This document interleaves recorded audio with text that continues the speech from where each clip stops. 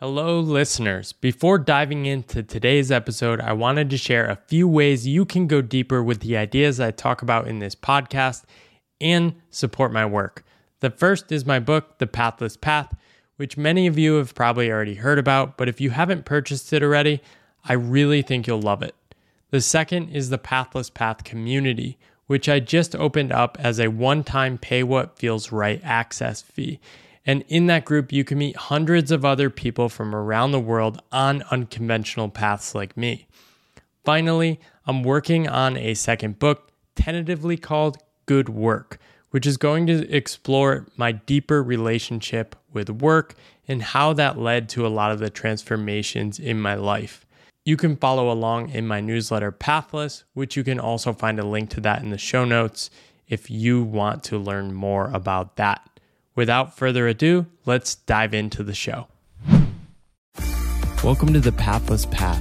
I'm Paul Millard, and in this podcast, we examine the invisible scripts that run our lives and dare to imagine new stories for work and life. Today, we are talking about sabbaticals. I am really excited about this episode. I am talking with two internet friends, Michelle and Cecile. Michelle, I met through my wife, who was taking rite of passage and said, you got to read some of this writing. It's so good. Michelle had left her job at the end of 2020 and decided to turn that into a planned sabbatical, taking a longer break, and is pursuing a creator path right now. She has some amazing writing and essays about this. I am going to link all that up in the show notes. We are also talking to Cecile, who after 10, 11 years of working in strategy and consulting, definitely resonate with wanting to leave that, took a year break. As she said, she wanted to rest and then make space for her own curiosity and interest to emerge and see what would come out of it. Welcome both to this podcast sabbatical party, as we're going to call it. I think personally more people should consider sabbaticals. Many of the mini work breaks I took after leaving my job totally transformed who I was and how I saw the world. I am excited to talk about this today. We're also going to see how this three-person format goes. Welcome to this podcast. Very excited to be here. Thank you very much. Very excited to be here too. Thank you so much. Yeah, so I will do my best to call out the names to sort of signal who to talk next. I also would love you guys to ask me questions, ask each other questions. I might start with Michelle. So you've written a bit about taking leave from your job. You left that job and you sort of realized, okay, I want to turn this into something more intentional. Maybe give a little background to how long you had been working and what was kind of bubbling under the surface before you took that break. Yeah, so I had been working for about 7 years, 6 years in tech sales. And in my last year of work, I had joined a new company and essentially I was let go in the end. And for the last 6 months of my job, the writing was on the wall. People were getting let go left and right. And I had decided to just work really hard. And I started to feel that anxiety that comes up, all of those things that you would expect when you sort of feel something is potentially going to end. I was very attached to my job, very attached to the job title, and I did not want to leave. So I was really putting my all into it. And so by the time that time came, I was let go. The company was really, really sweet about it, but I realized that like mentally, I was like, I need a break. I really can't handle the same thing I've just been doing for the last 6 months. I'm not naturally a very anxious person, but I was while I was working. And so I was like, I was thinking about taking a break. I was living in Austin at the time. My lease was ending and my parents were in my ear, like great Indian parents. They were like, why don't you come live with us for a little bit? You can save some money. You can take a little bit of extra time off. And I took them up on that, which was such a blessing. And because I was starting to consider moving back home, selling my furniture, getting rid of all my stuff, I was really thinking like, hey, if I'm going to do this, if I turn around in 2 or 3 months, it almost felt like a waste of money to be like moving back and forth and doing different things like that. So I consciously decided I'm going to take a year off. I'm not going to interview. I'm not going to take up any requests on LinkedIn. I'm just going to take a little bit of time to, one, relax, and also start to really think about my career and what direction I want to go. Amazing. So I have so many questions and want to get Cecile's intro out of the way before we dive in. Yeah, so very similar. There are some things that are so similar to what you've described, Michelle, and some things that are different. So, as Paul mentioned, I'd been working for roughly 11 years in consulting. I started off with 3 years in consulting and then spent a lot of time doing commercial work and a lot of strategy and transformation work for big businesses. And in the last 5 years, 6 years almost of my career, I'd been working for the same big business in the UK, in London, and had been doing some really cool strategy and transformation work for them to basically, it's a company that is taking a leadership role in driving the energy transition. So it felt like my job had a really big impact. It was really meaningful to me. But as it is with anything that feels meaningful, or certainly for me, I gave it my all, like you did, Michelle, and it was so meaningful that I spent way too much time on it. At some points, I was spending probably 90% of my valid energy in a day on my job, and it just wasn't possible for me anymore. There was like some kind of voice inside of me that started speaking out and saying, hey, you can't keep doing this. You know, there's other stuff that you can do with your life. There's, and I was kind of drowning it with all of the meaningful work. And at some point that voice became a bit too loud for me to ignore it. And I'm grateful. So I decided to take a 12-month sabbatical. So that's a like formal sabbatical from work, which is leaving in February 2022 and for 12 months and then coming back technically at the end of January 2023. And we're now mid-January. So I'm like I am literally 16 days away from the formal end of my sabbatical. And your company supported this. Is that common in London? I don't think so. I only have one other example of someone who's been on a sabbatical like this. They didn't go back after the 12 months. And the only other sabbaticals I've heard of are for professors in universities. But when they leave, they don't go and do the kind of sabbatical that I went on, which was, to rest first and then figure out what else I would want to do. They actually go to other universities to teach still. So it's a very different kind of sabbatical. Amazing. So I imagine, and similar for me, when I left my job and then I decided, I'm just going to not work. I didn't tell anyone I was doing this because I felt a certain amount of shame. How did you both sort of think about how you communicated this to people? I'm also interested, Michelle, it sounds like your parents were somewhat supportive, maybe a little more if you moved back home. I understand that, being married to a Taiwanese woman who, like, her parents would love for her to move back home, which is not the norm in America. My parents are like, get another job. Maybe Michelle first. How much support did you have? Did you decide to stay small and not really tell too many people? How did that go?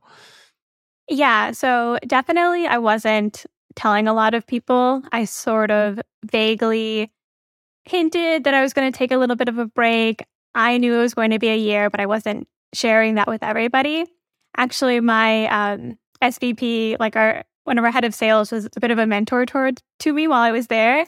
And it's a big hustle culture environment. And so when he called me after like my last day and we chatted, and he was like, take a day, relax, enjoy, and then tomorrow get back at it. And I was just like, I'm not doing that. But it's so funny that they and I've heard this many times from people. People are so deep in the work mindset that they can You must be crazy, right, to imagine that you'd take a break. Yeah, 100%. And so, and I knew I wanted to do it, and I knew I was doing something a little bit unconventional.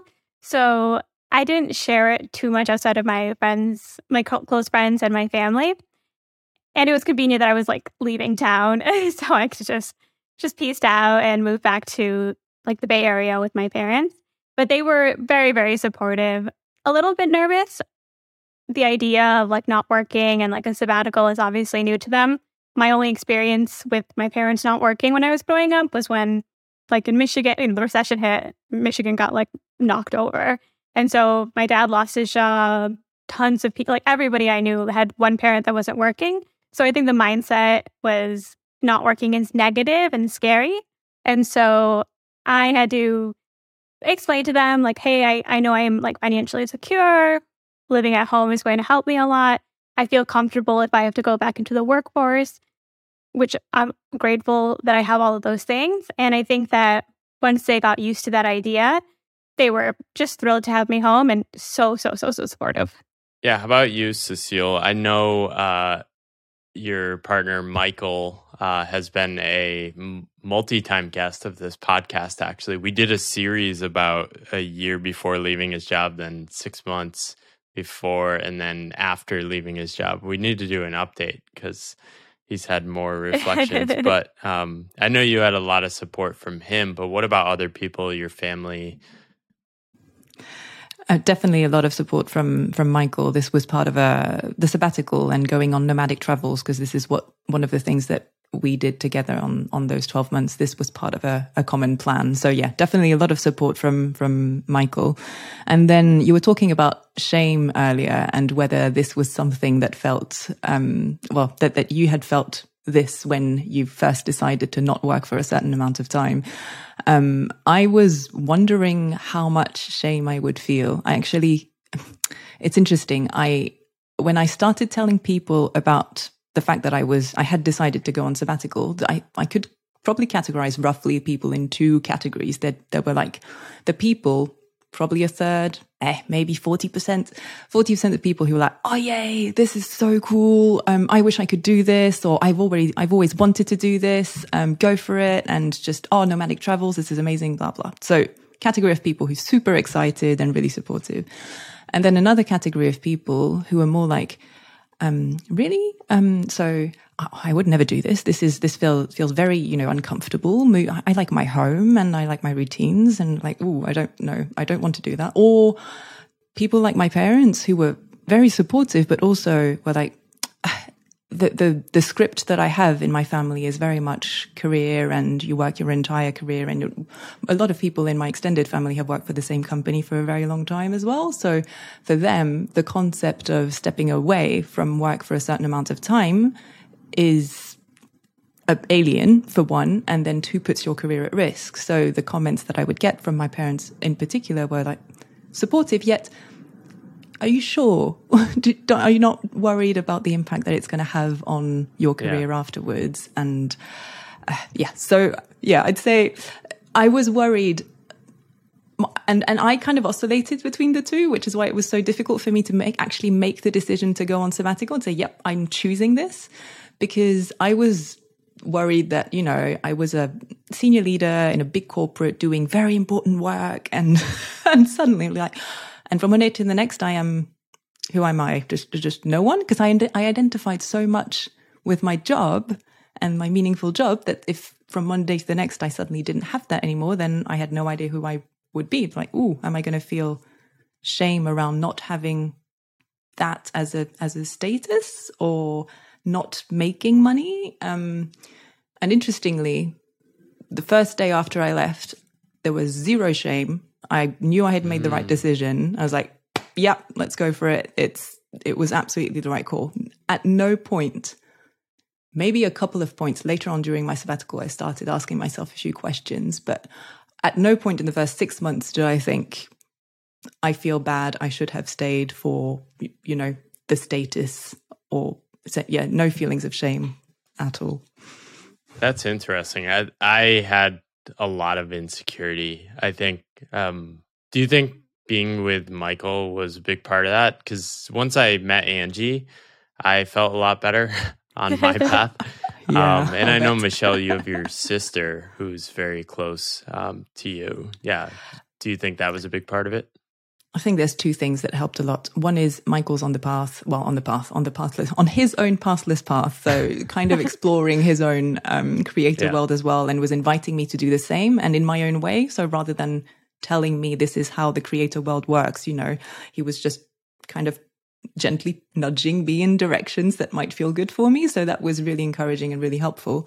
The other thing that I found very secure, that made me feel very secure, was that I was on sabbatical from my employer. So technically I was still employed.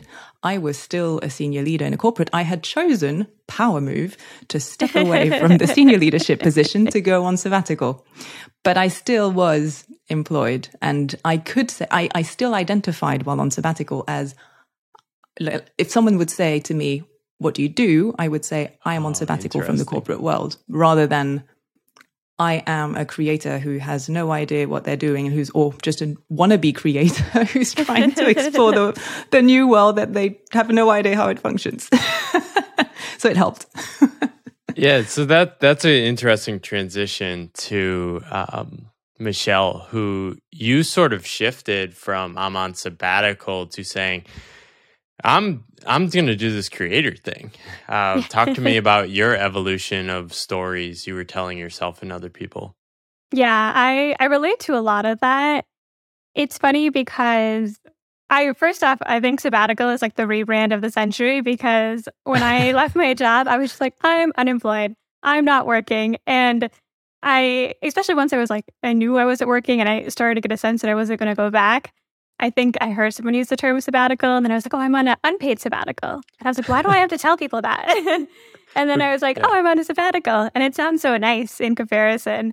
But there's still a lot of people would ask me like, oh, what do you do with your day then? Like, what are you spending your time on? And I think that's where it really hit the things that I was really insecure about, because one, I felt the same way as Cecile. I didn't realize how attached I was to my job title.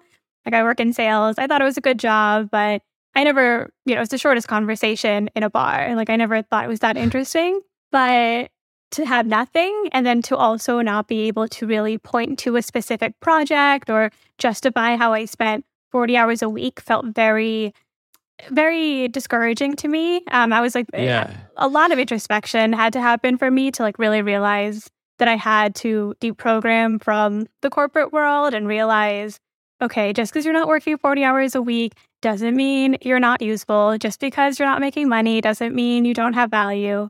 But that took time. And I completely relate to this idea that I think if you can just like quit your job and feel great about yourself, that's amazing. But I definitely had to do a lot of soul searching and a lot of looking at my ego and understanding that I had a lot of scripts in my head that I didn't even realize. Yeah, you wrote,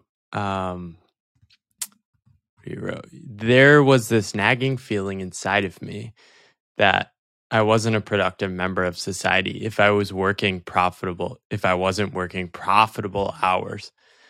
Man, that is like in the soup of our culture, especially in the US, definitely in England too. Like, what the hell is this? This is not the point of life, right?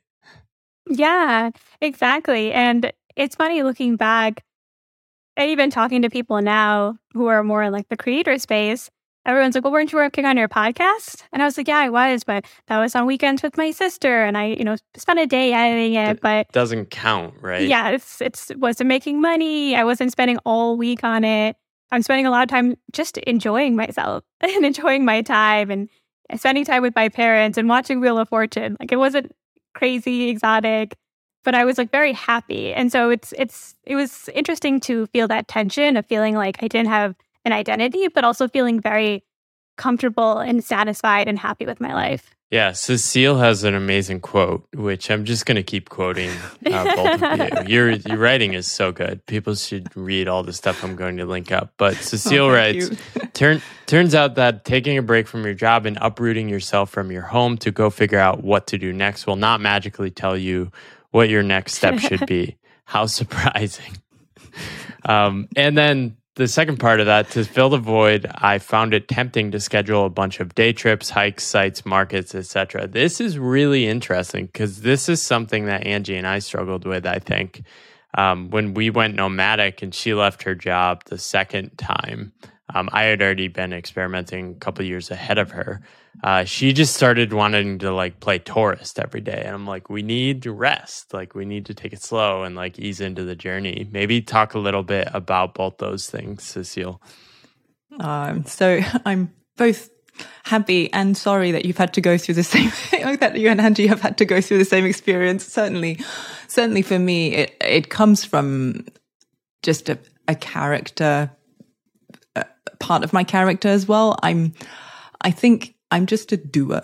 I do a lot of stuff, and in work, particularly if it's meaningful work, then I get to do a lot of meaningful things. It's brilliant. So I do one after the next, and whenever, and the thing is, because I wasn't in like pure creative kind of jobs, strategy and transformation, you have to be creative in some moments, but it's like 10% high creativity and 90% make things happen, collaborate with people, etc. So there's a lot of doing one after the next. And you just don't stop also. They are jobs that technically, it's like gas that you put into a room. It'll fill up the entire room. It'll take every single space. So it's that kind of work is the same thing. You pour it into someone, and for me, certainly, it took up every single minute that I was agreeing to give to it in a way. And it made it it put all the responsibility onto me to put boundaries between myself and my job, which I clearly became very bad at because I was spending too much time on my work. But there's that doer energy.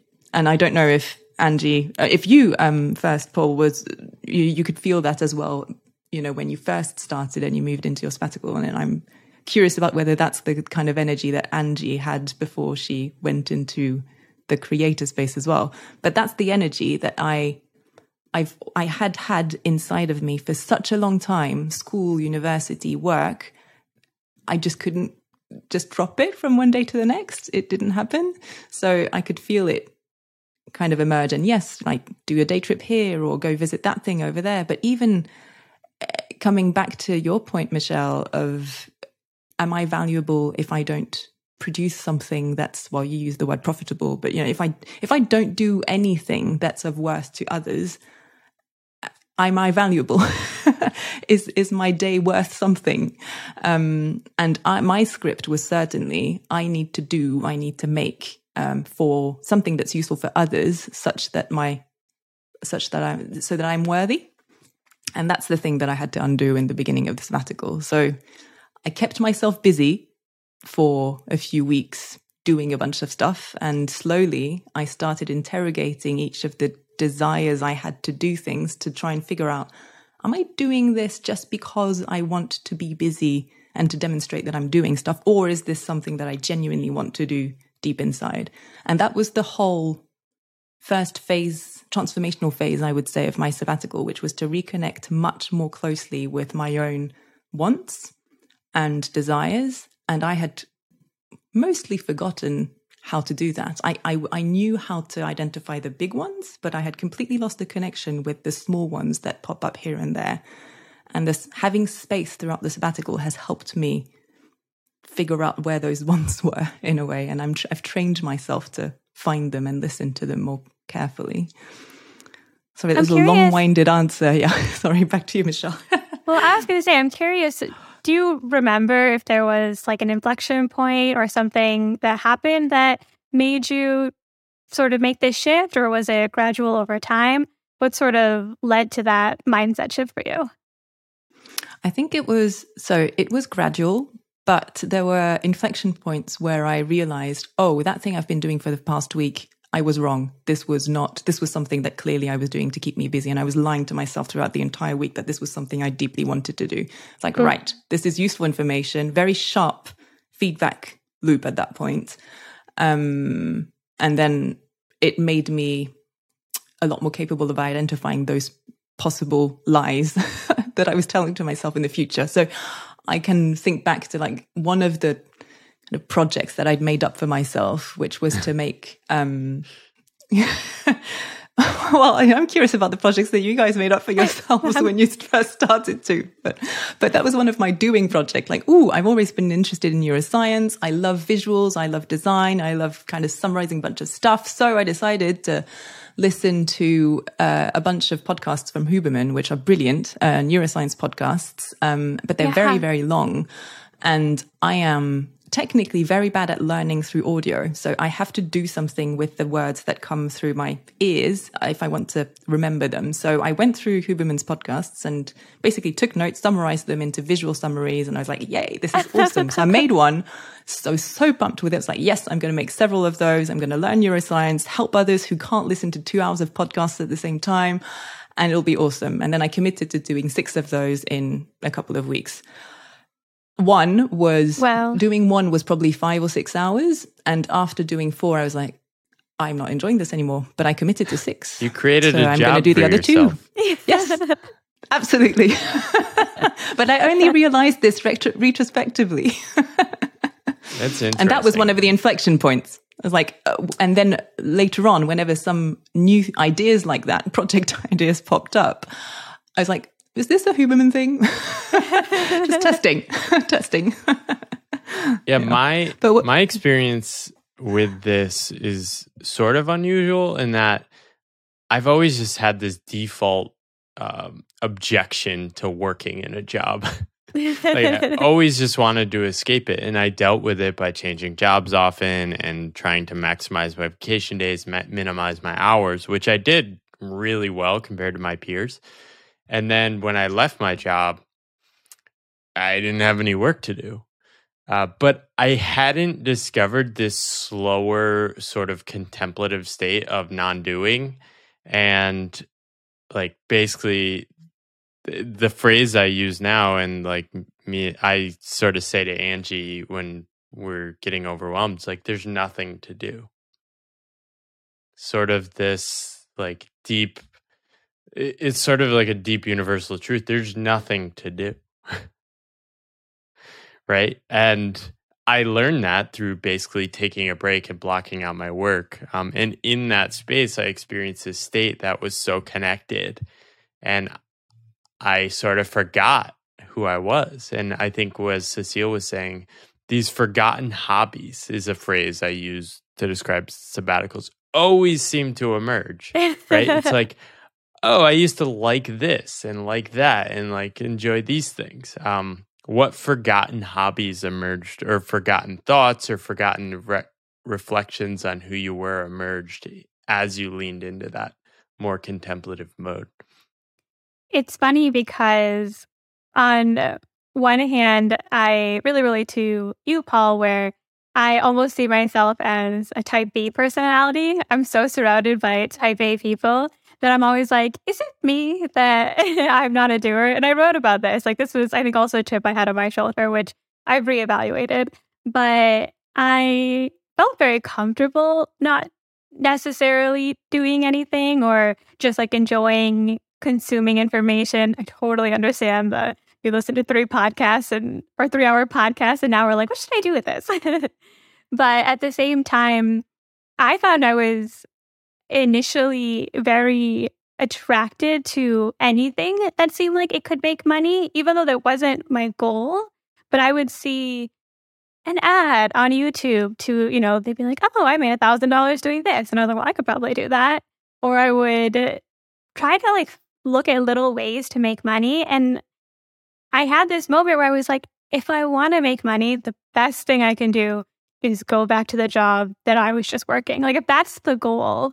And the whole point of taking a sabbatical, not working, living off my savings is to detach myself from that. So I think I had all these like weird things that I was doing first, like, $10 doing like a survey or just filling my time with really useless, not meaningful things. And I ended up shifting that to essentially being like, I'm not taking money for anything. And just helping my friends if they had sales questions for me, or helping people with negotiating their contracts. Like, those were things that excited me. Like, I enjoyed having those conversations with people, but I knew I didn't want to monetize that or make that a job. What was the switch for you, Michelle, in which you decided, okay, I'm going to extend this and sort of commit to this uncertain journey? For me, I one thing about taking a sabbatical, not working, is that for me, like, I had been a saver for just like I'm a natural saver. And so I, on one hand, was able to take the sabbatical because I had money I could live off of. And then on the other hand, I had a lot of great opportunities, like living with my parents, that helped me extend my runway. And so about a year after living at home, I had spent less money than I expected, which I think actually happens a lot of times. Oh, yeah. Very common. And I was like, oh, actually, I could still, I don't have a reason to go back to work. And I was starting to think about my next steps and where I want to live. And I wanted to move to another city. And, I'm adding it all up in my head.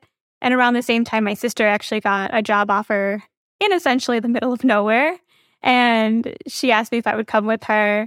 And I was like, no, I would never do that. But then when I was running the numbers, I was like, oh, I can extend what I'm doing twice as long if I have a lower cost of living.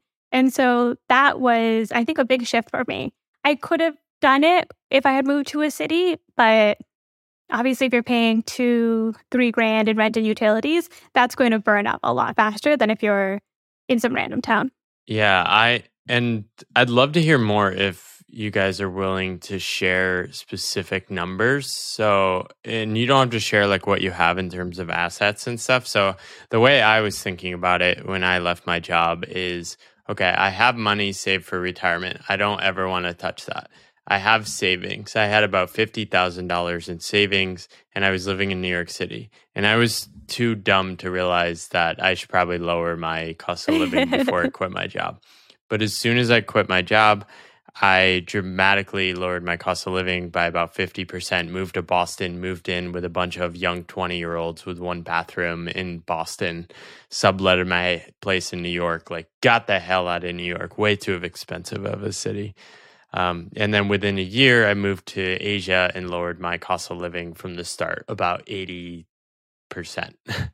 which basically was freedom, right? And it extended my runway because quickly on my path, I realized I want to keep this going indefinitely. So I'd love to hear like how much your cost of living decreased, like maybe what your runway is. Did you consider your investments as money you're willing to spend down? Like, how do you think about that?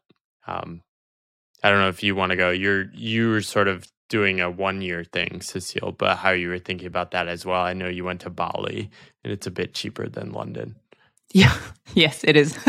I mean, just as a point of comparison, actually, just before we left London, we had finished our rental contract, so we needed 2 nights in a hotel, which were It's going to be $250 a night. So that was like $500 for those 2 nights. Bali rent for a month was $750. So just as a point of comparison, London versus Bali, there you go. So I suppose I was having a 12-month timeline means that it's closed in time, which helps when you're looking at designing a budget and thinking about money. I'm like you, Michelle. I'm a natural saver. I like the expression actually, so I'm going to use it in the future. So I'm a natural saver as well. And I had enough money aside to pay for this and not need to dive into my retirement money, like you were saying, Paul.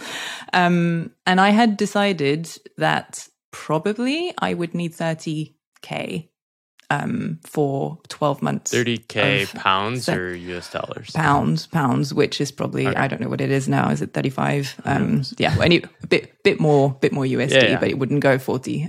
It's like low 30s. In USD. That's about what I landed on after a year. Even in the US, I was like, okay, I can make this work on 35, 40 US.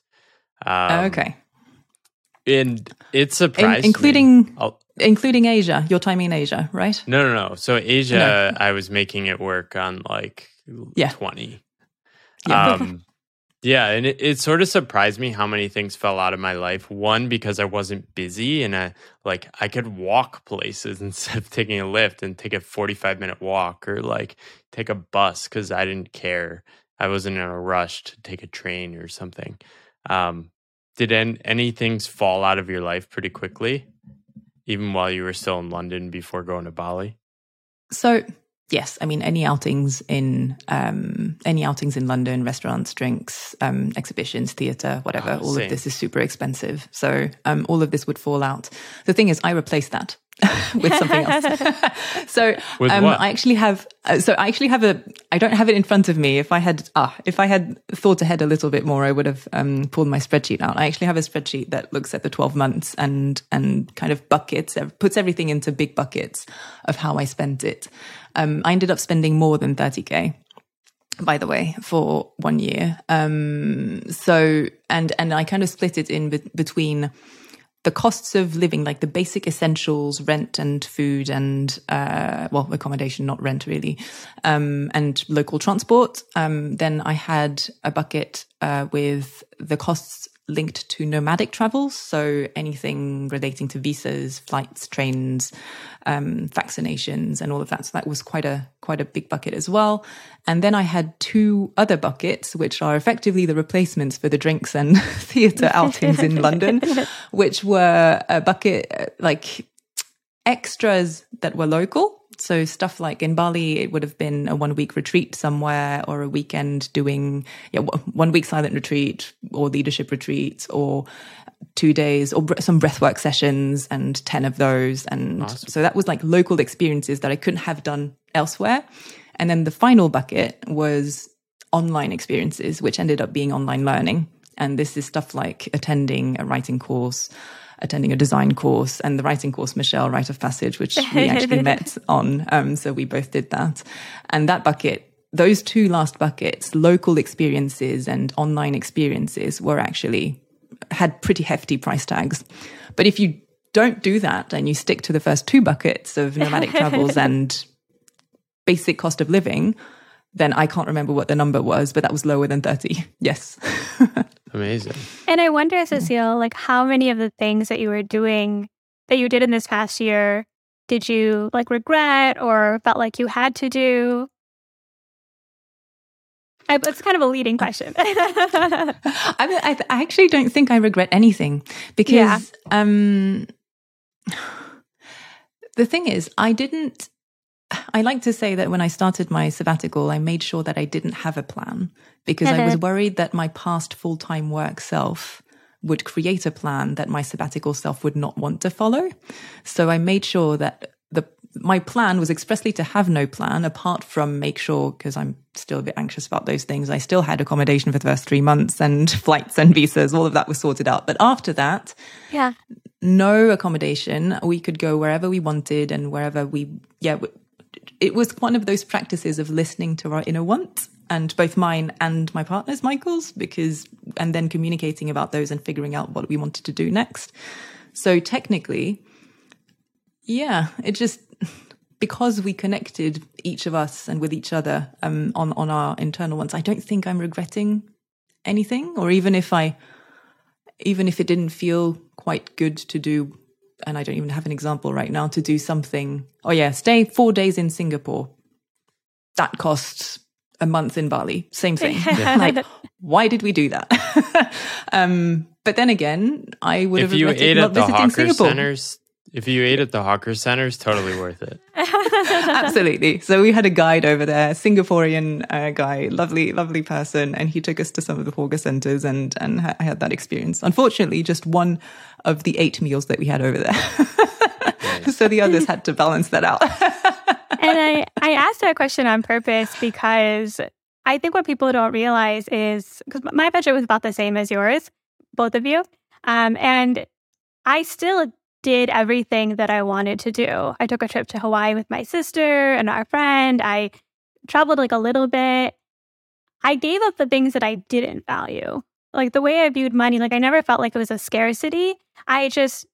It put things in perspective where I was like, yeah, I don't really want to spend $40 on this dinner, or I don't want to go to this event. Like it forced me to really just like ask myself what I actually valued, which I actually think is such a beautiful part of like that experience. And I realized that there are sometimes things that I spend money on that I'm kind of just doing because I'm like going with the flow or something happened unexpectedly. But I think it's surprising how you can actually enjoy your time and not have to do it on this crazy budget because at least for me, I was leaning more into the things that I wanted to do. Yeah, we sort of have these scripts of, oh, I need to make money. I want to be like financially free so I can just do what I want and not have to think about money. But when you make less, a couple things happen for me. One is I quickly flashed back to my college self, sort of broke, and how happy I was. It was like, oh, money isn't linked to happiness. To a point, right? You don't want to be suffering and not being able to afford medical care. But I sort of thought I needed to eat at restaurants, and turns out I don't. And like no effect on my happiness. Because I had other things that mattered to me more, which are exploring myself, getting to know myself, having time and space to create.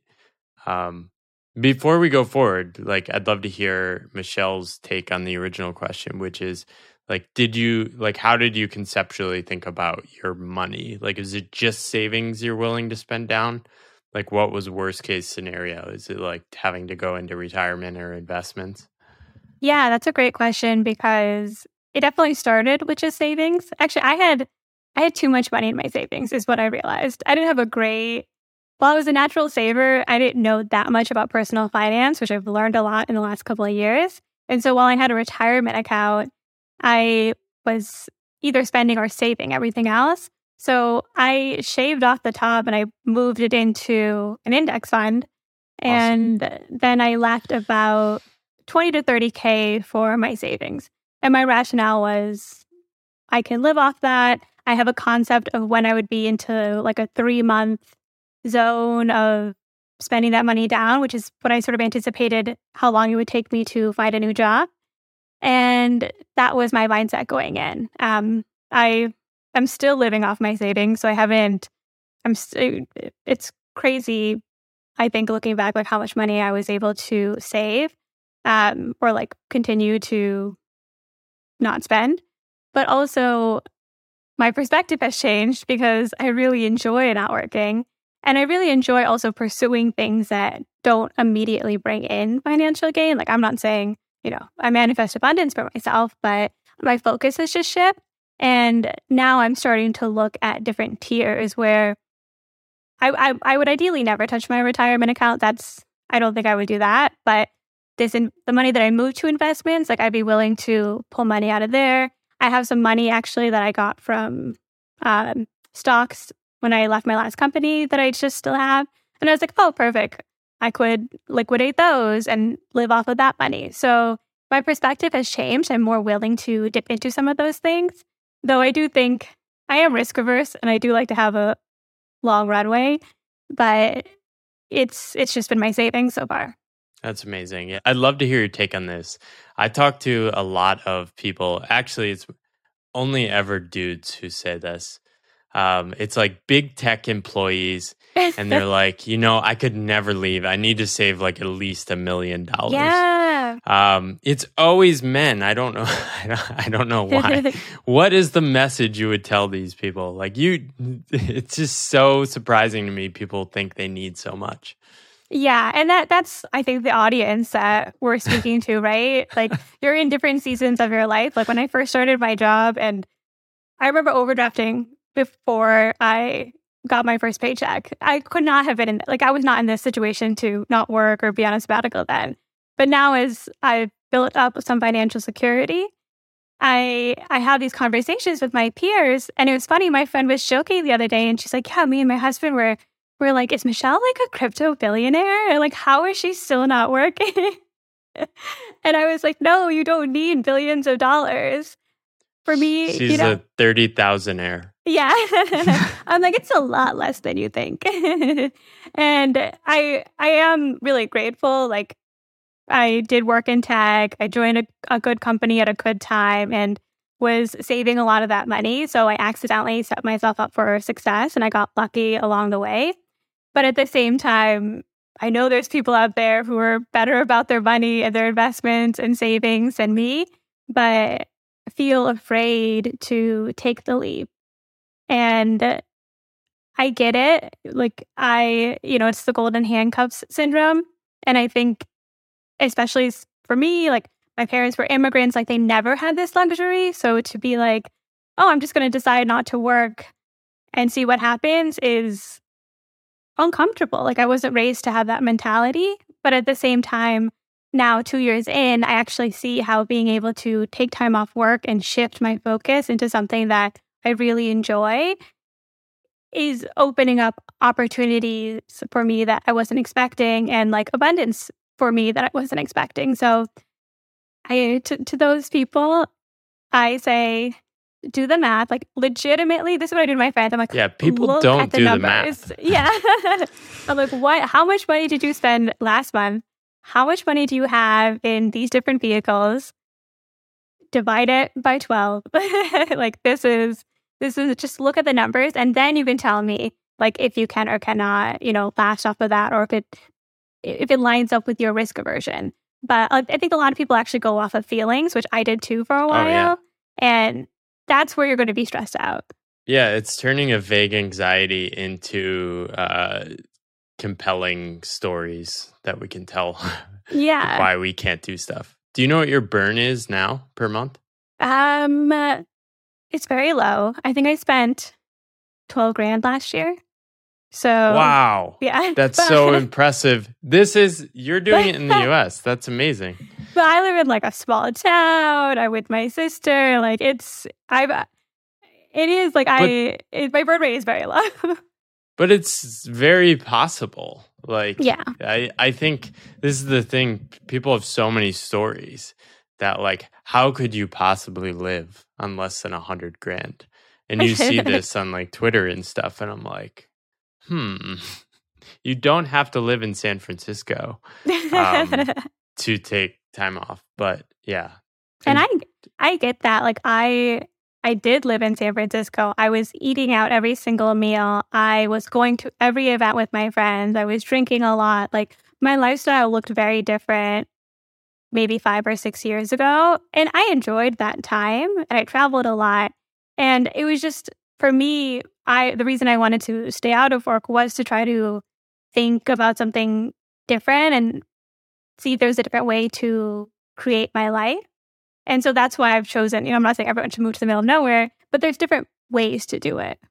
What have you gained or what has surprised you that you didn't expect? Maybe Cecile, I know you started just getting a lot more in touch with your body and exercise and becoming a lot more intuitive about those things. I think this is something, I'm not sure if you quit drinking, Cecile, but it's something surprising that I've seen emerge. I stopped drinking when I decided to take an intentional non-work break after quitting my job for a year. Drinking sort of fell out of my life. I've become a lot more intuitive and connected to my body. I'd love to hear. I think that happened for you as well, Michelle, but I'd love to hear maybe Cecile first, then we'll jump to Michelle. Well, yeah, that was one of the big phases that happened to me. And I kind of touched upon it a while ago when we were talking about reconnecting with our wants. And I think I started doing this when I didn't really easily recognize my wants to start with. I easily recognized what I didn't want. And that's the kind of the Huberman project that I described earlier. That's a perfect example of like, oh, this actually feels wrong. Right. I learn and then I move forward and see if I can avoid that kind of situation in the next phase. But ultimately, I think for the first 6 months, I was trying to connect more with my, say, intellectual wants rather than, and it did mean like feeling into wherever in my body. That is it my heart that feels like it's pumping up because I'm thinking about doing this thing, or is it my brain that's starting to feel activated? And I could start feeling different things like this that were happening, and that was interesting already. But then when we got to Bali, things changed and increased one notch again, because Bali, for those of you who have been, Paul, I know you've spent some time there. Michelle, I'm not sure if you have been. Well, it's a place where I'm going to compare it to London. Bali is full of nature. It's like jungle. It's just alive everywhere. So there'll be just green everywhere, particularly in the space that we were living in. Animals everywhere. You just can't live without animals in your rooms. We had lizards. We had obviously mosquitoes, spiders, other things just always there. And you have to live with nature. And yeah, I mean, I'm saying you have to. It's a great chance because you get to kind of, you connect with nature a lot more easily just because you're truly within it. And in comparison to London, you live in the fourth floor of a big building and you've got a series of layers of concrete or bricks that are between you and the ground, and you never really have your feet that touch the earth. It just doesn't really happen. So you can't, going to use the word co-regulate that Johnny Miller would use in those situations when he talks about the nervous system. But you can't co-regulate with nature just as well as you can in Bali. And when we arrived in Bali, we had a small terrace, not a massive terrace, but just enough such that we could step out onto the terrace in the morning, look at what they called it a garden, but it was a jungle with monkeys in it. So look out onto the garden, and you had just enough space to exercise, and the sun would come in. You feel that on your skin. You feel the activity of the animals that are in the jungle around you. And you start, and it suddenly it feels very different to start exercising and stretching in those circumstances when you compare that to going into a London gym between 1 and 2, when you finally figured out that you could have a break at this point during your day, and you run onto the treadmill, you lift a few things, and you run back in front of your laptop and you keep working. That is a very different form of exercise than the intuitive exercise and stretching that you can do when you're genuinely connected to your body and to nature around you. So that was, for me, hugely transformational. Yeah. And interesting, Paul, that you mention alcohol as well. So I sometimes drink alcohol. I'm not a teetotal, but very rarely, and I don't enjoy it that much. I drink a glass sometimes to share when I'm sharing a meal with people. So already I didn't have that as a lever to help me feel more connected with my body, but I did have sugar. and stopping to eat sugar, stopping sugar, or at least lowering significantly my intake, meant that I kind of stopped being as wired as I was when I was eating sugar. And I realized at that point that I was kind of using it as an energy boost. So I don't drink coffee either. So people will use caffeine as an energy boost or drink a tea or something. I don't do that, but I do have sugar. So whatever, a bit of honey on some bread or something. And when I'm stressed out, and suddenly kind of structures things, or it gives me a boost to go into that call and do something else. And I realized that I was doing that, and sugar was my energy boost, but it did kind of push down other feelings that my body would have tried to make known. So yeah, what about you, Michelle? Is there anything like this that got you to feel more in touch with your body or with your wants? Yeah, I relate to a lot of that, but probably in a less beautiful setting. It's funny, when I left work, I had actually quit drinking 6 months before I left my job. So in that sense, it's a little bit unrelated. But I had been starting to be like a little bit more in tune to my body. And part of the reason I quit drinking actually was because I wanted to focus more on my work to some extent. Like I knew it was having a negative impact. And then I also was so stressed and like thinking about work all the time that I was like, I cannot lose, days to being tired and such. So that was, a positive thing that came out of a negative thing. But then I moved home and I was eating a lot of Indian food, a lot of rice, I usually don't eat a lot of sugar, eating a ton of sugar. Like my diet, my first year was insanely bad. Like my parents are Indian. I grew up in the Midwest. So their baseline for what's healthy is not. That's it's not, dangerous combo, Indian plus Midwest. Right? Like I like that's my background. Like it's not like when you're in California, people eat like salads and don't eat ranch, and it's like a very different experience. But yeah, so my diet was very poor actually, and because of that, I was tired a lot. And I found this kind of shoddy like Excel sheet that this guy had made, and I started tracking my energy. So I would like every hour like rank like how I felt. And it made me very aware that eating these big meals was making me really tired, which also then made it difficult for me to want to do anything. Like I would take naps, and I think that's why I felt very lazy during that time as well. And in the time that I've moved out of my house, my diet is a lot better. I cook a lot more for myself. It helps that I don't have a lot of options, but I do enjoy cooking. And I'm just a lot more aware of like, if I have a heavy lunch, that's going to affect how I feel in the afternoon. So I've definitely made some tweaks along the way. Amazing. So Michelle wrote something. It's Cecile. You wrote, both of you write very similarly. You guys should read each other's stuff. But I don't know if you have. Cecile left me feedback when I was writing my sabbatical essay. And I was so excited about it because when we had met, she had mentioned, like in the group that we were in, like someone was like, oh yeah, like if you're not working, like how are we going to think about making money and all of those things? And Cecile was like, yeah, I'm just trying to enjoy my sabbatical. And I like made a note of that because I was like, yes, I relate to exactly how you're thinking.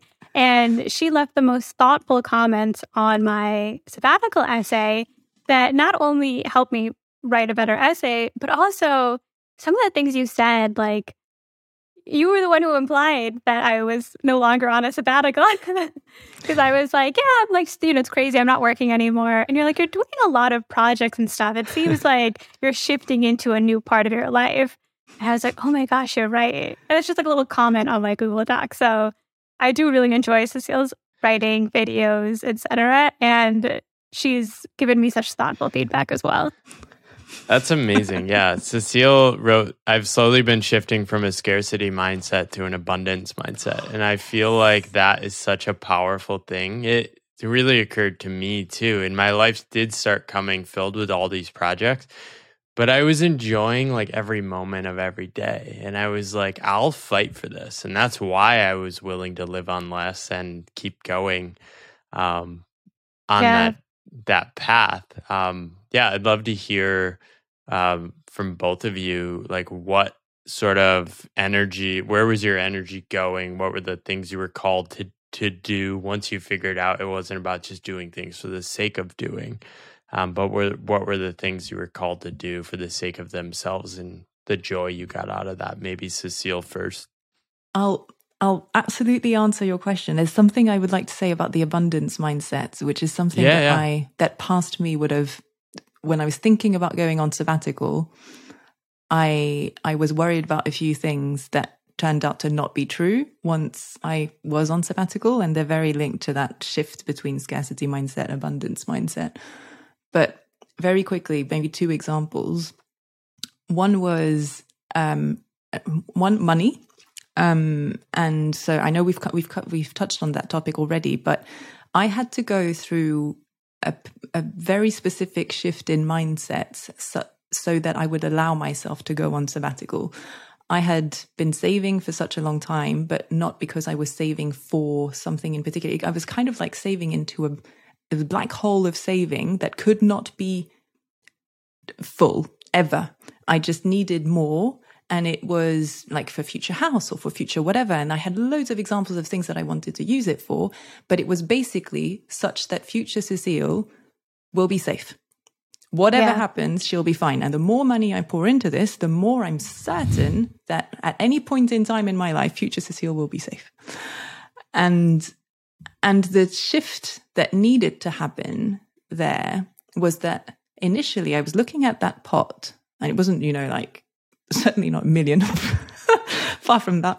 But I was looking at that pot and thinking, even if it is, say, 30K for a sabbatical, which is a hugely privileged thing to be able to do, having 30K to use on a sabbatical. So looking at that thinking, right, if I take 30K out of this, I'm effectively taking 30K out of future Cecile's safety. Yeah. And I just did not want to do that. I was really reluctant. And there's a few things that allowed me to make that switch. One was, I think there was an element of, I'd rather spend 1 year now when I'm 35 at that point with loads of energy and loads of, creativity. And rather than wait until I retire and then do all of this stuff, I'd rather do that now. So like, okay, this feels like the right time.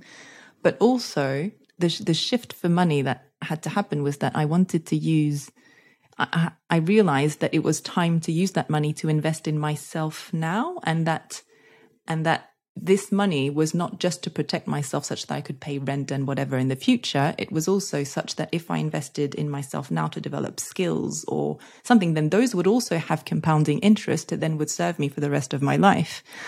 And it wasn't just about having money that would compound. There were other things that could compound. And the earlier I did them, at 35 rather than at 65 when I retire, or 60 if I retire in France. Yay for France. Sorry, I'm French, so I'll just mention that. But yeah, the earlier I do that, the more it does compound. So that shift was a hugely, hugely important shift. And it did mean that suddenly I shifted from a mindset where I technically didn't trust future Cecile to sort herself out, so present Cecile had to do it. I shifted towards trusting that future Cecile will be able to sort herself out. And that's where the abundance mindset kicks in. It's that I was investing in skills today to build myself up such that in the future I could actually tackle anything that was thrown my way, and not just with money. Well, it's a shift of seeing life as a financial problem to be solved as like something that's much more holistic, right? Yeah. Yeah, and I totally relate to that, Cecile. I had the exact same conversation with myself in terms of shifting my mindset to saying, okay, I'm investing in myself, and this will also pay dividends in the future. And I don't know what that means, but I have the opportunity to do this now. And so I'm going to take it and see where it leads. And I think that's so key, because I do think we are investments. Like, you're with your body your whole entire life. And so not just your health, but also your, pursuing the things that you want to do. But as soon as you can do that, that's just the unlock, I think, to life. Yeah. You both are future self now, right? So you're 1 year past that, Cecile. You're a couple of years in, Michelle. What would you say to your former selves? That's a tough question. So I've been writing for my past self and for other people who are worried about their future selves. So that's kind of what I've been doing. So I've kind of been telling my past self about all the good stuff that was coming up, so that I would, in a way, it's kind of reassuring myself that yes, this was awesome and this was worthwhile. And when I look at everything that I have done and I've written about, and I've stored a lot of it in my website, but not all of it. Some of it is just internal shifts that have happened that I can't even describe easily. And sometimes I just kind of look at my new website, and I would never have imagined a year ago having a website. This is just completely brand new. I had zero online presence apart from a LinkedIn account with 3 posts on it, a Facebook account that had been closed off 3 years ago, 0 online writing, 0 podcast, 0 newsletter, nothing. And from 0 to where I am now, which is website, 1,200 followers on Twitter. I'm not posting right now because life is a bit hectic as I'm moving back into London, but just things. I wrote 50 articles in total, 50 plus, 5 newsletters I'm at now. Just trying out videos. I mean, you said you put an S at the end of videos for me, Michelle, when you talked about it. It's one video. It's one video for now on YouTube talking about sabbaticals, and hopefully I'll make more. I think I would say to my past self, just trust yourself. And I think that's what I needed to hear, because when you're making the decision of whether you're going on sabbatical or not, for me, it was quite hard. You can weigh the pros and cons as much as you want, but at some point you're going to have to take a leap of faith. And you can't already know before you take the sabbatical if yes or no, it's going to be worth it. So for me, it's like, make the space, make as much space as you need for your curiosity and your own wants to emerge, and then you can't be disappointed. Trust yourself that you do have wants, even if you can't feel them right now because they've even been overwhelmed by the grind, but trust that they will emerge, and make enough space such that they do emerge. If I had gone on sabbatical for 2 months, 3 months, it wouldn't have been enough for me. I think trust yourself is exactly the same thing that I would say. The dots, as they say, connect when you're looking backwards. And I think I would tell my past self, it won't make sense until much later down the road than you're expecting. It's going to be a journey. It's not going to be all great. But at the same time, it's funny. I think if I told myself 2 years ago, yeah, you're still not going to be working in 2 years. You're going to be living in a remote town with your sister, like 2 hours away from a single airport, I probably would have started updating my resume. Like, I had no idea my life was going to lead me here. And it's just... You forgot that, and you would love it. And you would love it. And actually, you're happier than ever. It's funny. You don't know where you're going to end up. And I think that's also part of like the shift in the abundance mindset. I think that you mentioned, Cecile, is especially when you're starting out, especially when you're going through a lot of this introspection and internal battle and trying to figure out your value outside of your job, it's hard to imagine that whatever it is that you do choose to do with your time is going to compound the same way it's going to compound whether or not you stay in your job.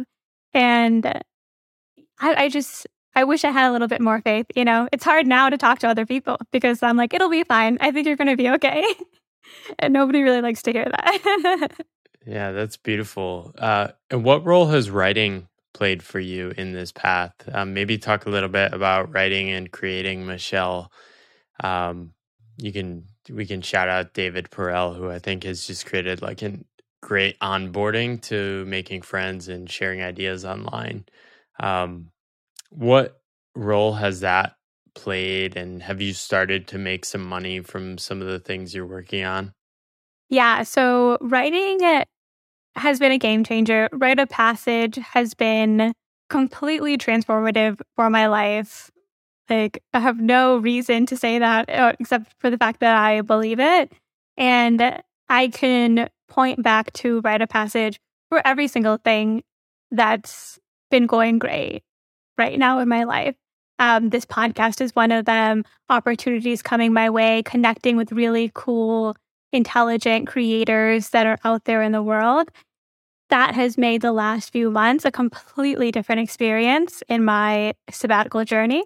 And I think it happened when it needed to happen. But even though I had started a podcast with my sister was the one that actually pushed us to publish. I still had that like perfectionism and nervousness about putting content out into the world. And I really, really wanted to write. I wanted to write for a long time. I thought that's what I was going to do after college. And hard left into sales instead. So I knew I wanted to do it. I just couldn't push myself to do it. And so that's why I signed up for Rite of Passage. That's why I decided to make that investment. And you're exactly right. You go for the writing, and I have been publishing consistently. My work has been attracting such a wonderful community, great comments, great emails, a lot of positive feedback, a lot of people willing to share their stories. I wouldn't have even known that not working was interesting to anybody had I not started to put my stuff out into the world. My sister was joking with my mom the other day. I'm your target market. I love reading this stuff. My sister was like, when I told her I was going on this podcast, but just with everything that's been happening in my life, she was like telling my mom, she's like, Michelle's getting famous for not working. Like, because if you love what you do. This is the podcast to get famous for not working. All are welcome. The stars do align, I'm telling you guys. But you started making a little money too, right? Yeah. Well, actually, I don't know if we're talking about the same thing, but I technically have a small job now. I'm like a total fraud. I'm like working a little bit, but that's because but this is the thing, right? You sort of like, there is this whole world of like gigs, like you can do freelance work, and it's actually very hard to find freelancers and independent workers who are available because most driven people have jobs. Right. So if you're available, people will start trying to hire you. Yeah. Honestly, I was surprised almost immediately after I left my job, and the economy was in a better place like a couple of years ago. But people kept offering me jobs, even when I would lie and say I was working. And I was like, what is going on? Like, I don't want to work. That's why I had to make the decision to not interview for a year, because it felt like I was literally interviewing for a job that I didn't want because my old boss had helped connect me to that. And so I was like, okay, I'm not working. I need to stay focused on that. And now instead, because I've been writing and sharing my thoughts on things and my values, I was able to attract a really cool opportunity that I did want to do, which is I'm helping Daniel Bazzala with his small bets course, and I'm doing some admin work for him. And it's nice because I'm in the groove anyway. I'm engaging with people anyway. It's low lift. I could still work on my projects. And now I can actually, instead of going into my savings, I can hit more of a, net to zero level. So yeah, that's great. It's really exciting. So yeah, I am working. It's all aligned. But I just started 2 weeks ago. That's amazing. I mean, it's aligned with what fires you up. And that's just going to unleash more interesting experiments in a direction that is who you're supposed to be, I think. And that is beautiful. That's the reason to remove yourself from the system for a bit. How about you, Cecile? What role has writing played in your journey, and have people tried to hire you too? So I won't repeat what you just said, Michelle. I think it's very true. So writing and putting yourself out there is a wonderful way to invite other people to connect with you. So instead of you having to do all of the work to reach out to others that you will connect well with, you make the effort of writing a good piece that is compelling enough, whatever it is that you want to write on and whatever format you want to use, put it out there and people will find it and they'll reach out to you. And it works. That piece of writing works when you're asleep, when you're doing something else. It's brilliant. So that I completely endorse, and I love that. I've met a lot of people who've connected with me saying, "Ooh, this piece that you wrote was really interesting." And then they gave me ideas, and then it kind of builds up, and then it helps also you, or it helped me certainly build up on my own ideas. But the thing that I liked particularly with writing in my sabbatical was that it helped me find a stronger voice for myself and figure out who I was even more than without the writing. And that's because, and I don't know if everyone's brains functions in the same way, but certainly my brain has a bunch of ideas that kind of float around in my head. But as long as I haven't processed them in a way, they kind of stay at that level. They don't move forward, or I can't really build on them as much. If I start writing about them, then not only putting down the idea that's in my head on paper means that it frees up some headspace, I can then build on it. And then I can suddenly kind of have a discussion with, it's kind of like having a discussion with my past self and my present self and kind of furthering the conversation. And suddenly I'm building a lot more and joining a lot more dots than I could if I was only relying on my brain space and my brain power.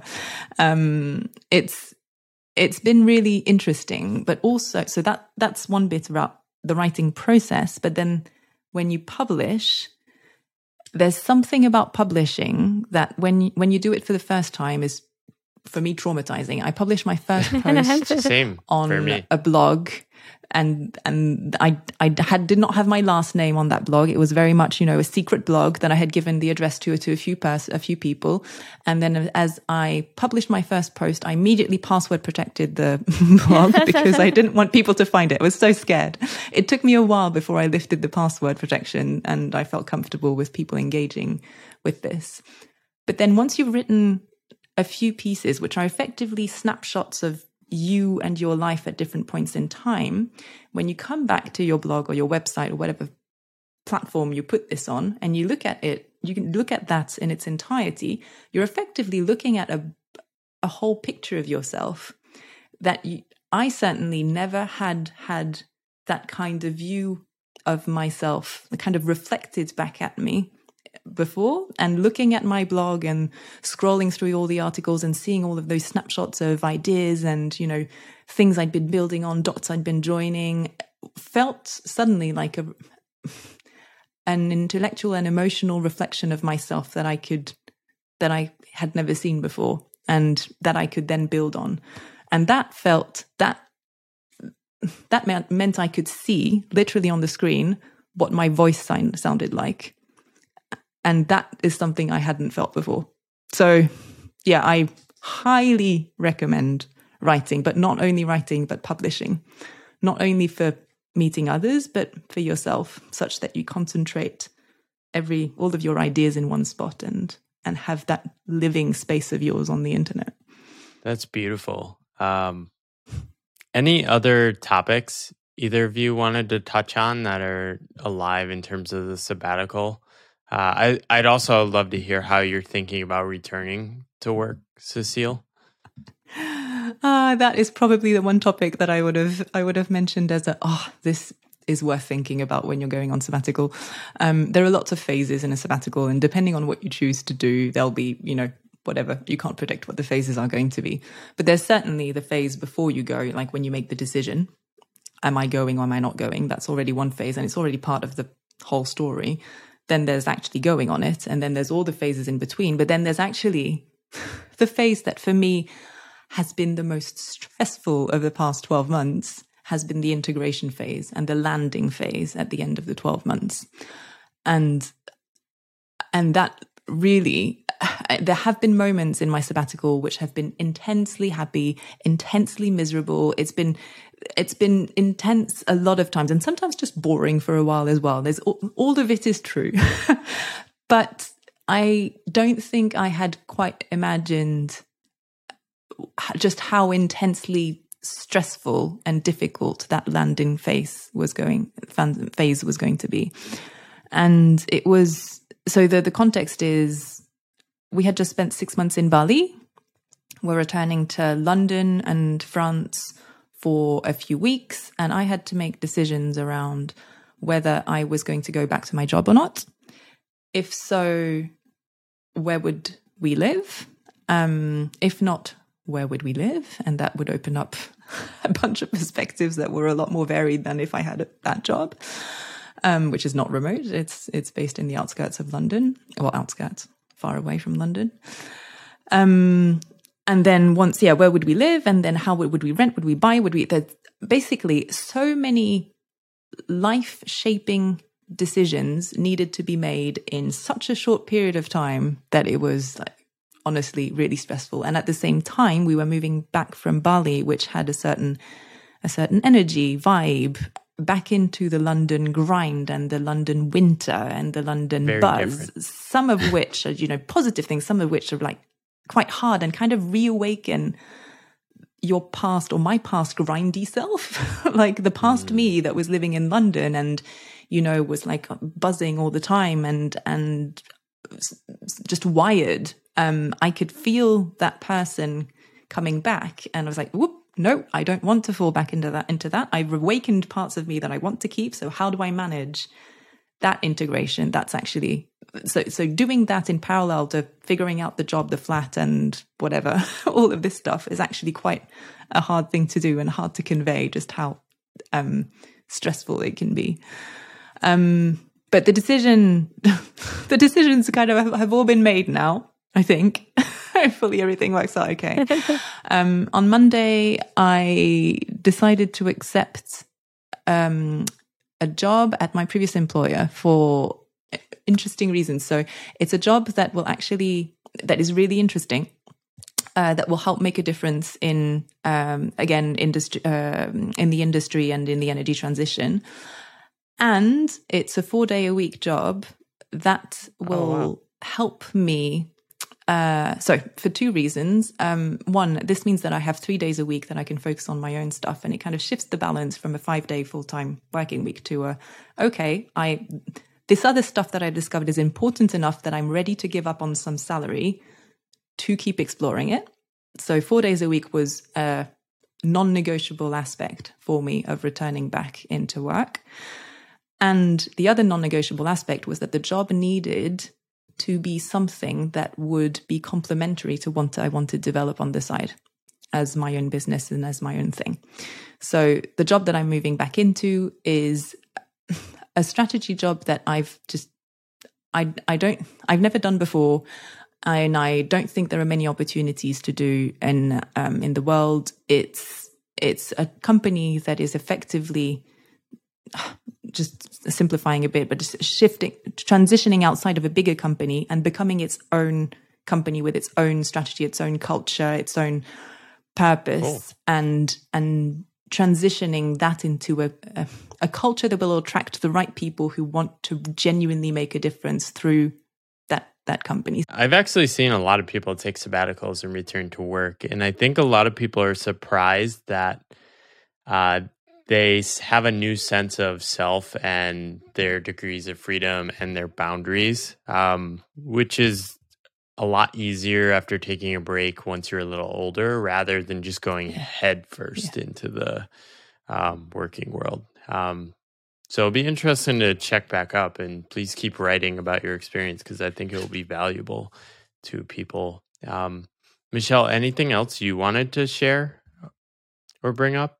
Yeah, I think as a closing thought, part of the reason I feel so excited and encouraging and want to have as many people reflect and see if they have an opportunity to go on a sabbatical or take time off of work is because I really saw the value in it, just the ability to detach yourself from your corporate identity, especially again in like American culture. Like we really value work in a way that is so deeply tied to our identity that I think is unhealthy.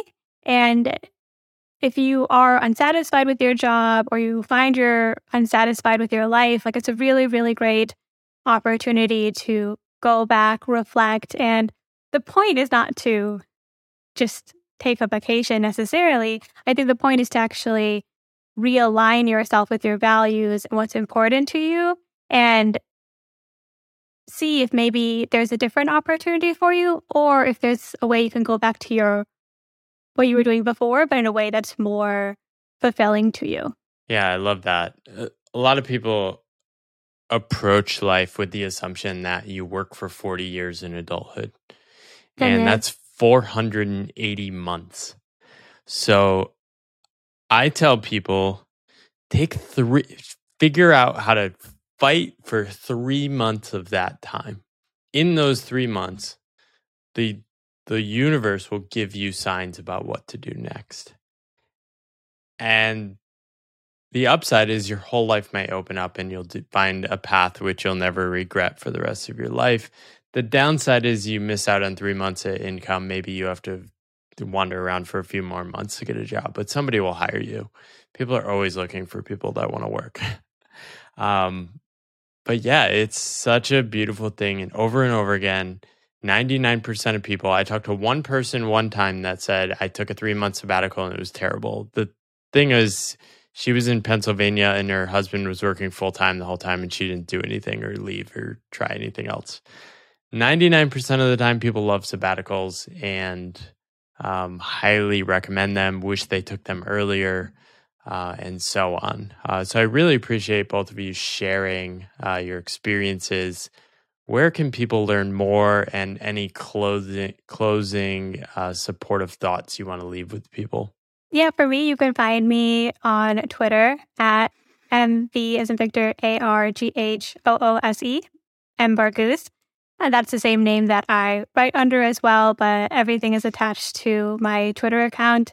You can check out my podcast with my sister. We talk a lot about how to set yourself up financially so that you can pursue a life that you want on Status Post Adulting. And otherwise, if there's something that resonates or that you want to talk about, feel free to reach out to me. Like, I love chatting with people about this type of stuff. I think it is so personal to every single person. So I'm always happy to dig in and see what your options really look like for your specific situation. And for me, I think I'm going to use the same option as the one you went for, Michelle. But my Twitter account is probably the place where you can find everything that I've got. So it's at Cecile, CECILE_MCM. And I'm linking there to my website, and you can easily find me on other platforms as well. But yeah, on my website, you'll find my writing. You'll find the neuroscience summaries from Huberman as well, if you're interested in them. They're pretty cool.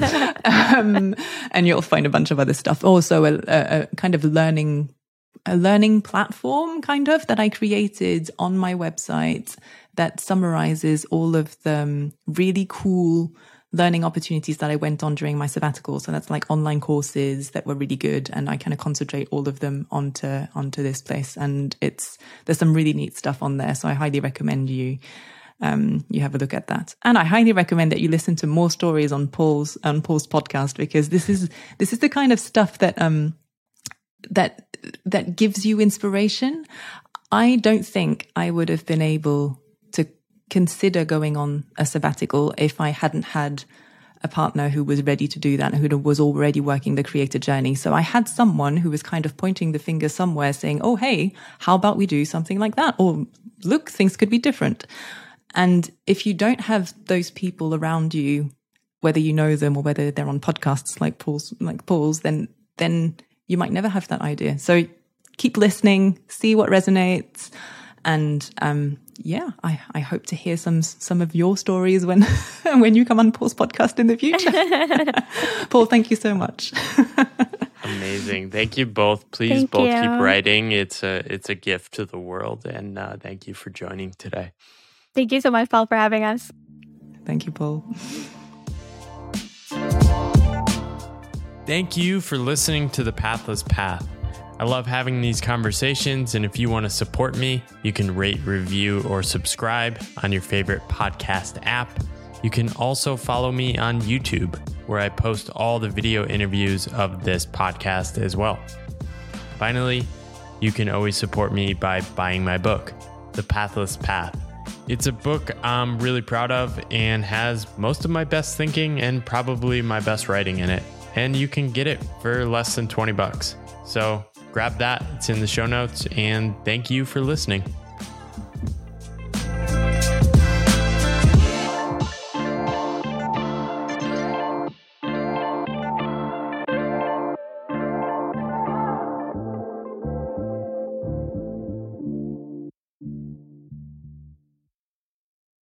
Hey all, thanks for listening to the episode. I really appreciate the support and especially always love when people reach out letting me know what they think about the specific episodes.